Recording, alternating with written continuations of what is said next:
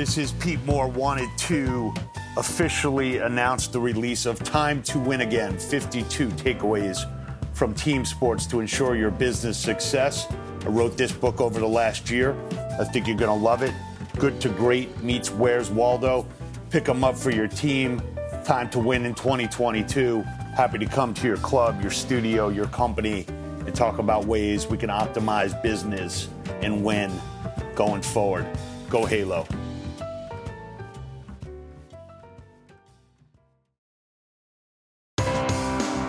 This is Pete Moore on Halo Talks NYC. I have the pleasure of bringing Dr. Michelle Lynn Segar from Michigan directly into the Halo sector with a book and content that is much needed.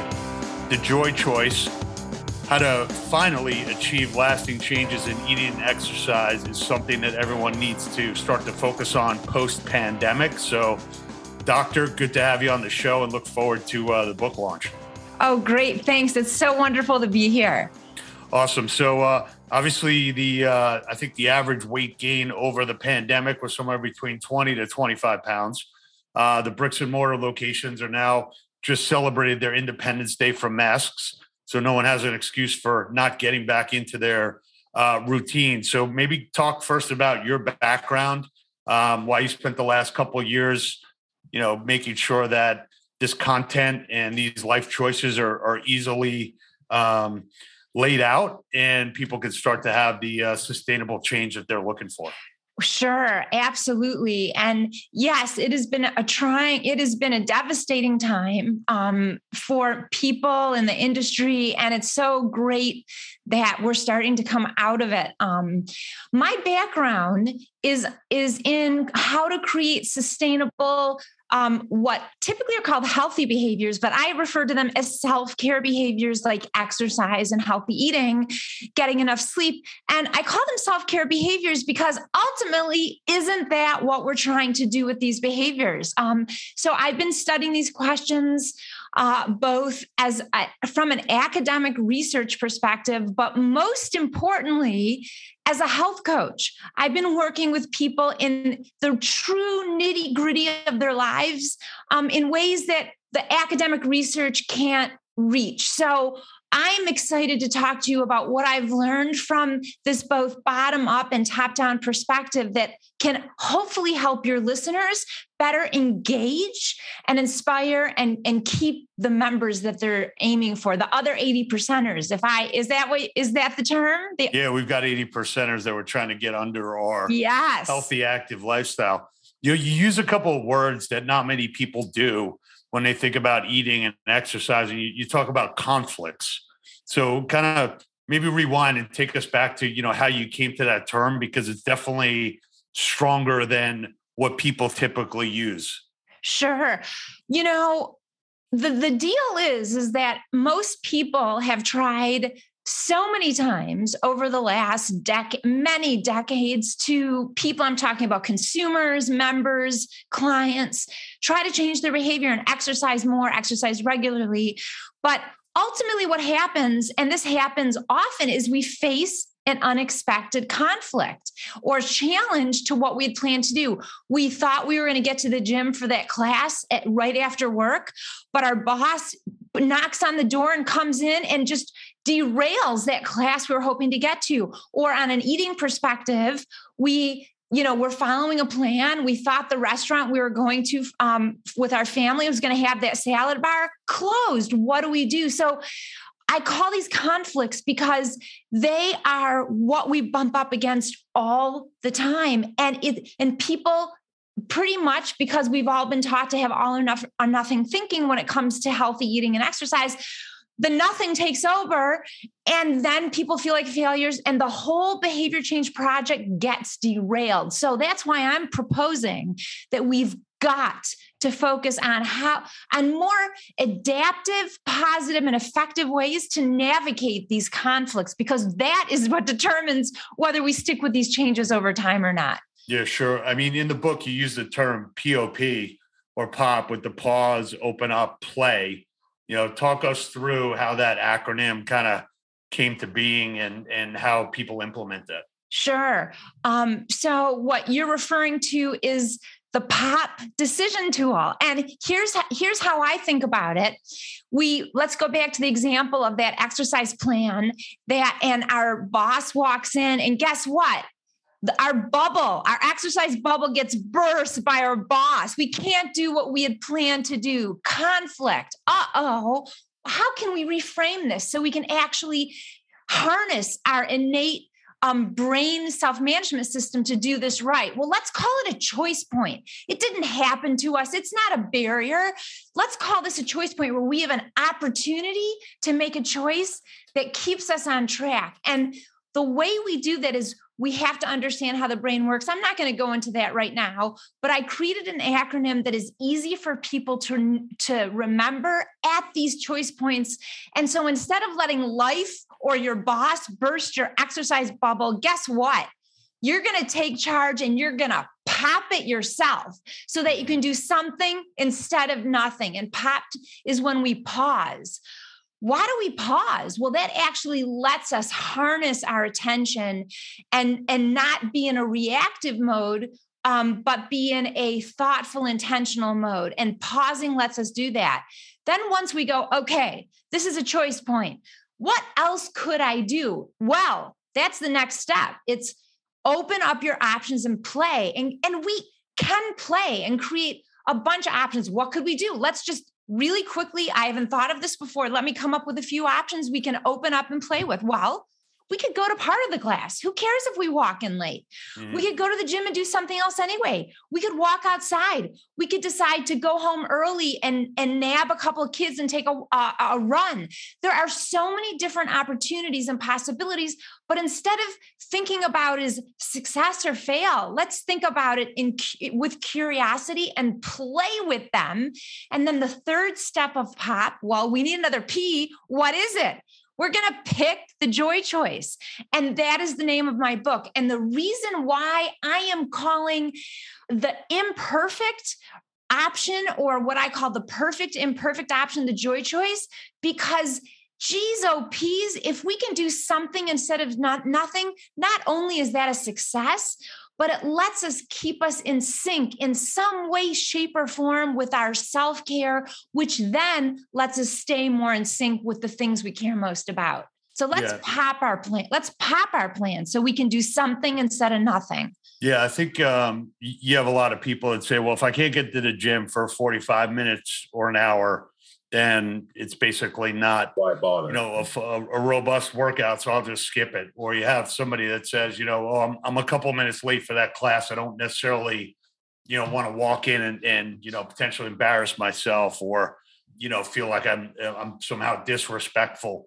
So maybe there should be more encouragement to have people come in whenever they want to, and take away some of the stigmas related to it and kind of, having more of an a la carte menu. Absolutely. I mean, imagine the difference if there were signs above the exercise classrooms that say, come on in anytime, because anything is always better than nothing. So how easy would that be to implement? Think about that from a messaging perspective. I think I used to do a lot of soul cycle classes, and, there is something about getting into a rhythm and not being disrupted. So I think maybe spin classes are one thing because it's a dark room and people are in the zone. Yes. But if you take a look at 80% of the classes, they're done with the lights on. They're done in a functional training area. There's really no reason why somebody can't just come in whenever they want. And almost like we used to use this term back in camp. It's kind of like free play. Yes. So whenever you're available, just kind of step in and, we might do arts and crafts one day. We might play a little ultimate Frisbee. I'm going to throw out some other things I like to do, flag football, tackle football. So I hear you on that. As part of your research, you kind of you spend a fair amount of time either quoting or hearkening back to research by Kurt Lewin. With every choice, there's a driver. Give us a little bit of descriptor related to what you think the key drivers are. The key drivers related to it's easier to do nothing than do something. If I have an opportunity to be lazy, let me be lazy. What are like the root cause or, the essence of the essence, when you think about those? So, it's never too late to circle back and find the best ideas that can help people succeed long term and can help gyms thrive long term. And Kurt Lewin is one of these people who had amazing ideas. And this space, we're going to talk about the driver and disruptor, but this space is referred to a life space. So let's go back to the original example because I think it's really helpful. We're at the point we can't get to on time to our class. That's a choice point. Right in that moment is a decision and a choice that how are we going to address this choice point? And according to Lewin, we bring our whole life space to that. And so the life space isn't just that class that was 60 minutes or the fact that our boss needs us, but it's our past experiences coming in late to a class or deciding not to go to a class. It's our mood at the moment. It's the to-do list that we have to do when we're with our families. We bring everything to that moment of choice. And so he says there are drivers and there are also disruptors to the choice to do something instead of nothing. And so what's a driver? Well, I want to do something instead of nothing. I want to slay the all or nothing dragon that's been keeping me down for too many years. So that belief could be a driver. A driver could be, I've got friends that I know are going to wonder, why am I not in class? But let's also think about overarching goals. Well, why am I trying to get to the class and how relevant and compelling is that? Now, I'm going to say something that might be controversial. I'll let you know if I feel it is controversial. Okay. So a lot of people, as we know, join gyms because they're trying to lose weight. And in theory, people would call it a driver, but guess what? As I address in the book, it actually winds up being a huge disruptor to people's decisions on a daily basis to actually make it to the gym and to do their exercise. So people really need to understand, and I have a quiz that helps them on my website determine what types of things are actually going to get in the way and disrupt their choice to do it. Got it. Well, you've got 4 disruptors listed in the book in different chapters. So we've got temptation, rebellion, accommodation, and perfection, correct?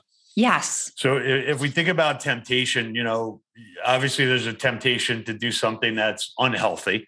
Yes. There's also a temptation to say, hey, I want to be part of that group because as I've conditioned myself, I actually know how I'm going to feel afterwards.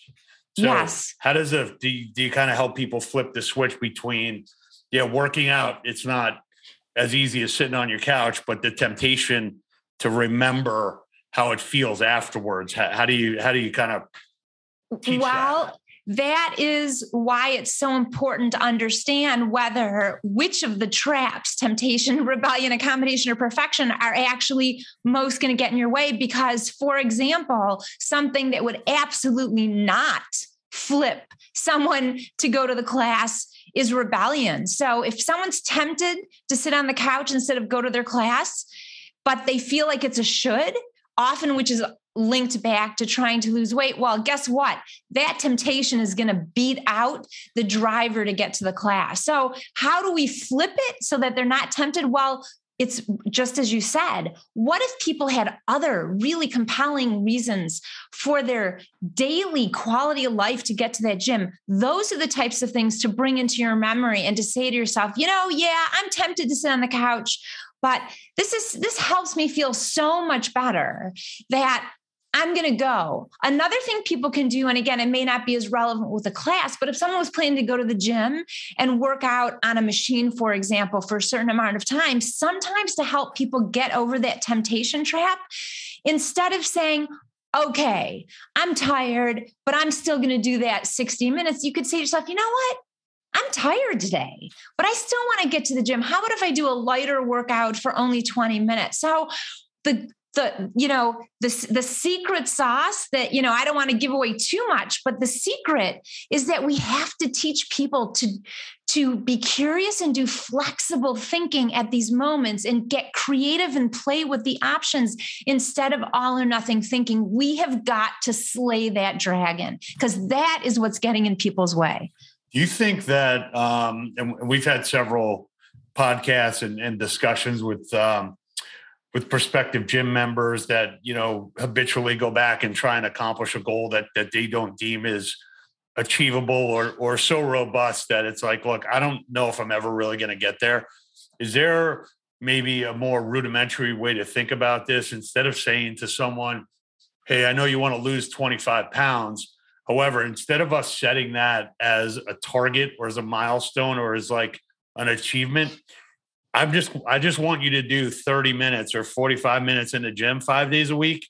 We're not actually going to set a goal because I know that if you just do this, you are going to achieve that goal. But instead of me putting out something that might be either intimidating or challenging or something that psychologically as a driver, you're like, look, I don't want to fail, so I'm just going to stop now. Should we maybe start to talk about or change the narrative in the industry to say, this is what your daily goal should be? And like the long-term goal will kind of work itself out because if you do this, that's the result. That's a great question. And we know the research really, it's just been mounting and mounting and mounting that shows that when we can help people understand the immediate positive experience they have, that could be enjoyment, it could be social time with friends, connection with family, better mood, whatever the positivity is, that is what drives ongoing participation. So we want even more than necessarily focus on the logistics of the time. Now that's important to have a plan, but what we want to help people rethink the role that physical activity and exercise has in their lives. And we absolutely want them to think about how it's going to help them feel better the day they do it, when they do it, and the day they do it. And that's one key reason why what they do can't be punishing, because that is going to be a formula for getting them off the track. Mm-hmm. You know, one of the 4 disruptors you talk about is perfection. Every time I do a spin class, I usually do one spin class with this guy named Connor, and it's called Be Imperfectly Perfect. You know, and basically like that's his whole theme throughout the sprint. Do you think after COVID, people have maybe taken a little bit of a dose of like, hey, I'm alive, I made it through COVID, you know, perfectly imperfect's good, but I also have these goals that I want to hit and I'm going to work towards them, but maybe I'm not going to be as hard on myself. I absolutely think people are ready for the perfect imperfect option, but I do have to say, gyms and the fitness industry more generally are going to play a huge role of whether people are able to take that up or not and really internalize it. So I believe that this is a time of reckoning for the industry, and that whether or not the industry is going to step up to the plate and deliver the new messages that are going to help people change their belief systems about this. Because I can tell you from working with people for almost 30 years, the idea of perfection and perfectionism when it comes to exercise is so deeply embedded that I can show them all the research in the world that shows that anything is better than nothing when it comes to exercise, and that doing something will help them stay consistent and achieve their goals. They still tell me, I hear what you say, Michelle, I believe it, but guess what? I don't, or they say, I believe what you're telling me, but I don't want to believe it. So people feel like it's dumbing down what they should be doing. And unfortunately, this belief system is so embedded, it ranks up there with what's called a cognitive distortion.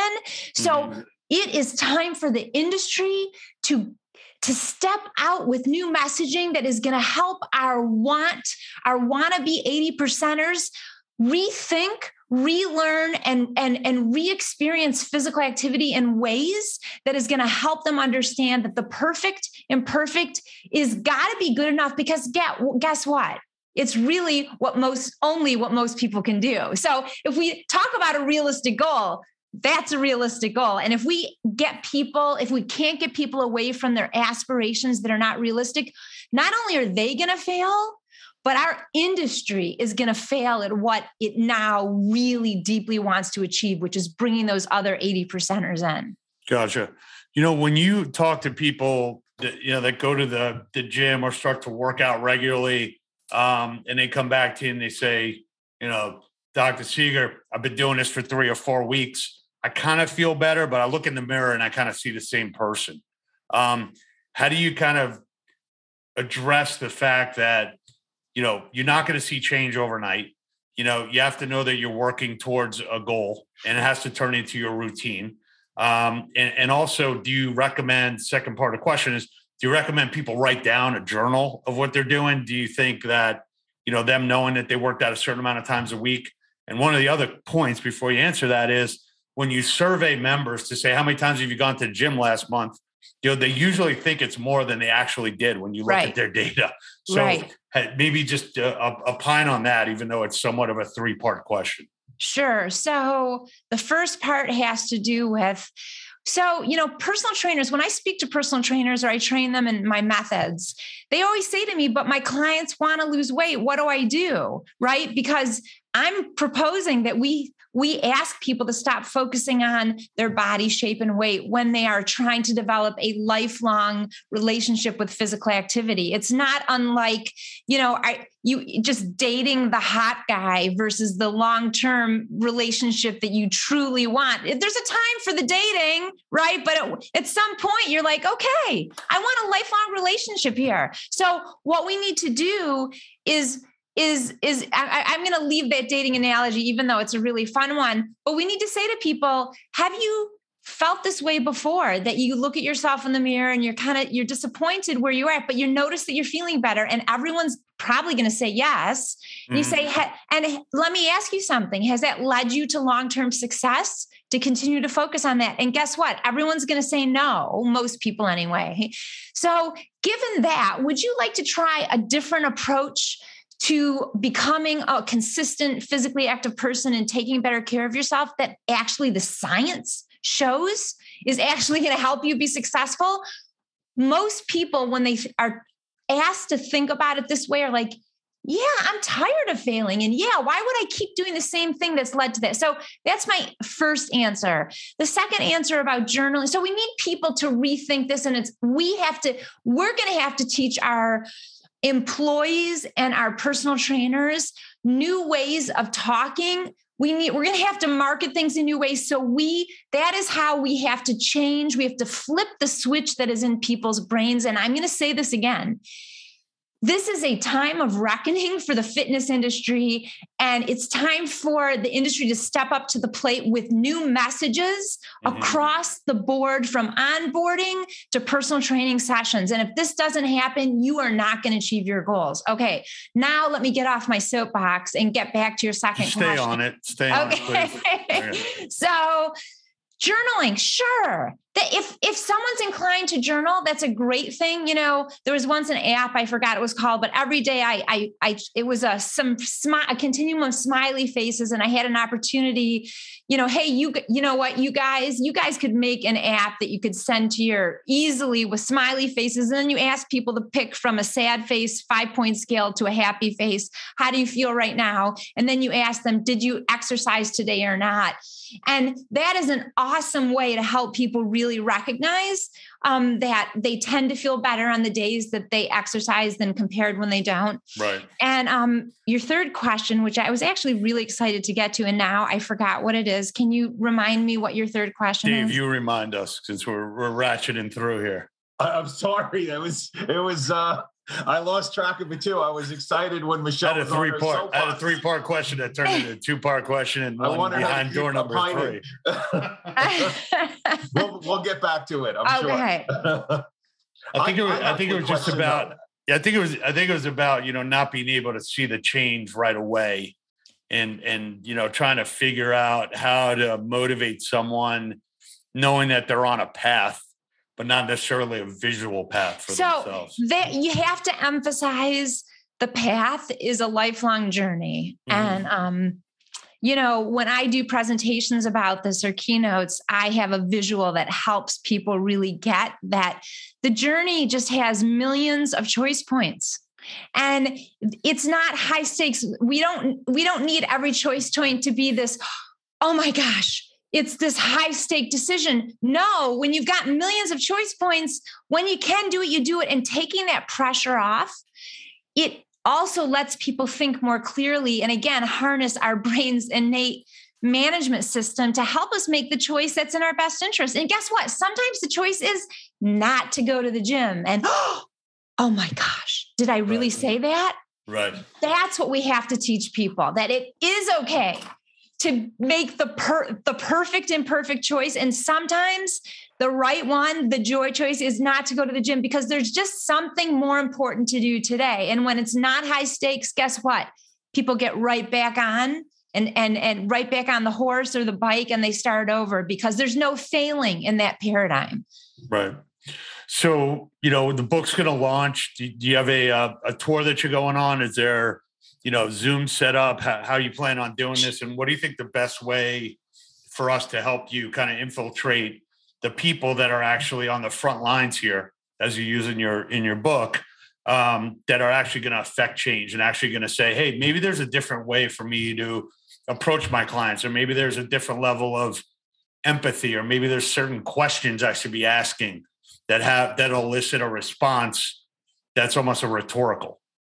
Thank you so much for asking. I'm so excited about helping professionals figure out how to implement these ideas in really easy, straightforward ways so they can be more successful with their clients, and the gyms can thrive instead of just survive.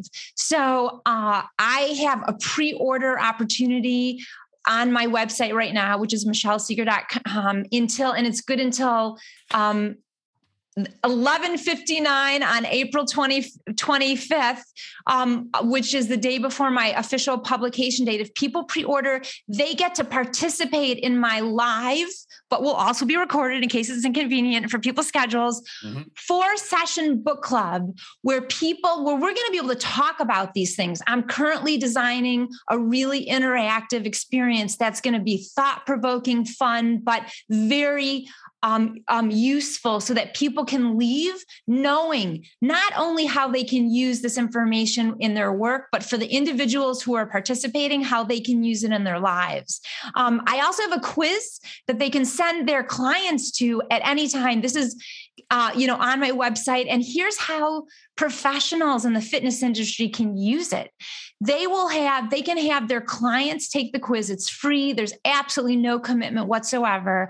And it goes back to TRAP, and it will assess the 4 areas to help the individual or the client or the member identify what their biggest traps are to their making the joy choice at these choice points or conflicts.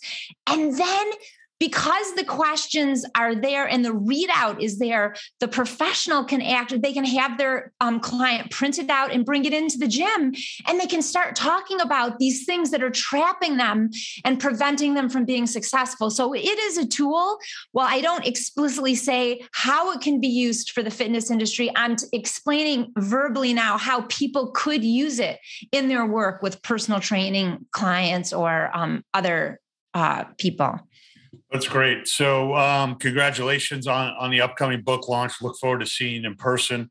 If you can come to one of our industry events, it's going to be in Miami in June with Ursa. It would be a great place for you to spread the gospel on this. And look, I think every book, every anecdotal story, is going to help somebody.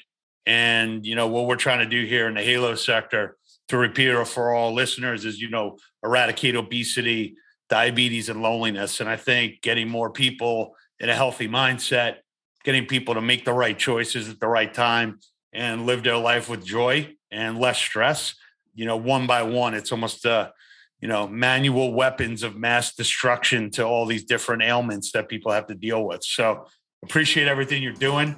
Welcome back to the entire Halo sector, bricks and mortar, virtual. Pick your choice of a healthy habit, and great to talk to you again, and excited for all the people you're going to touch.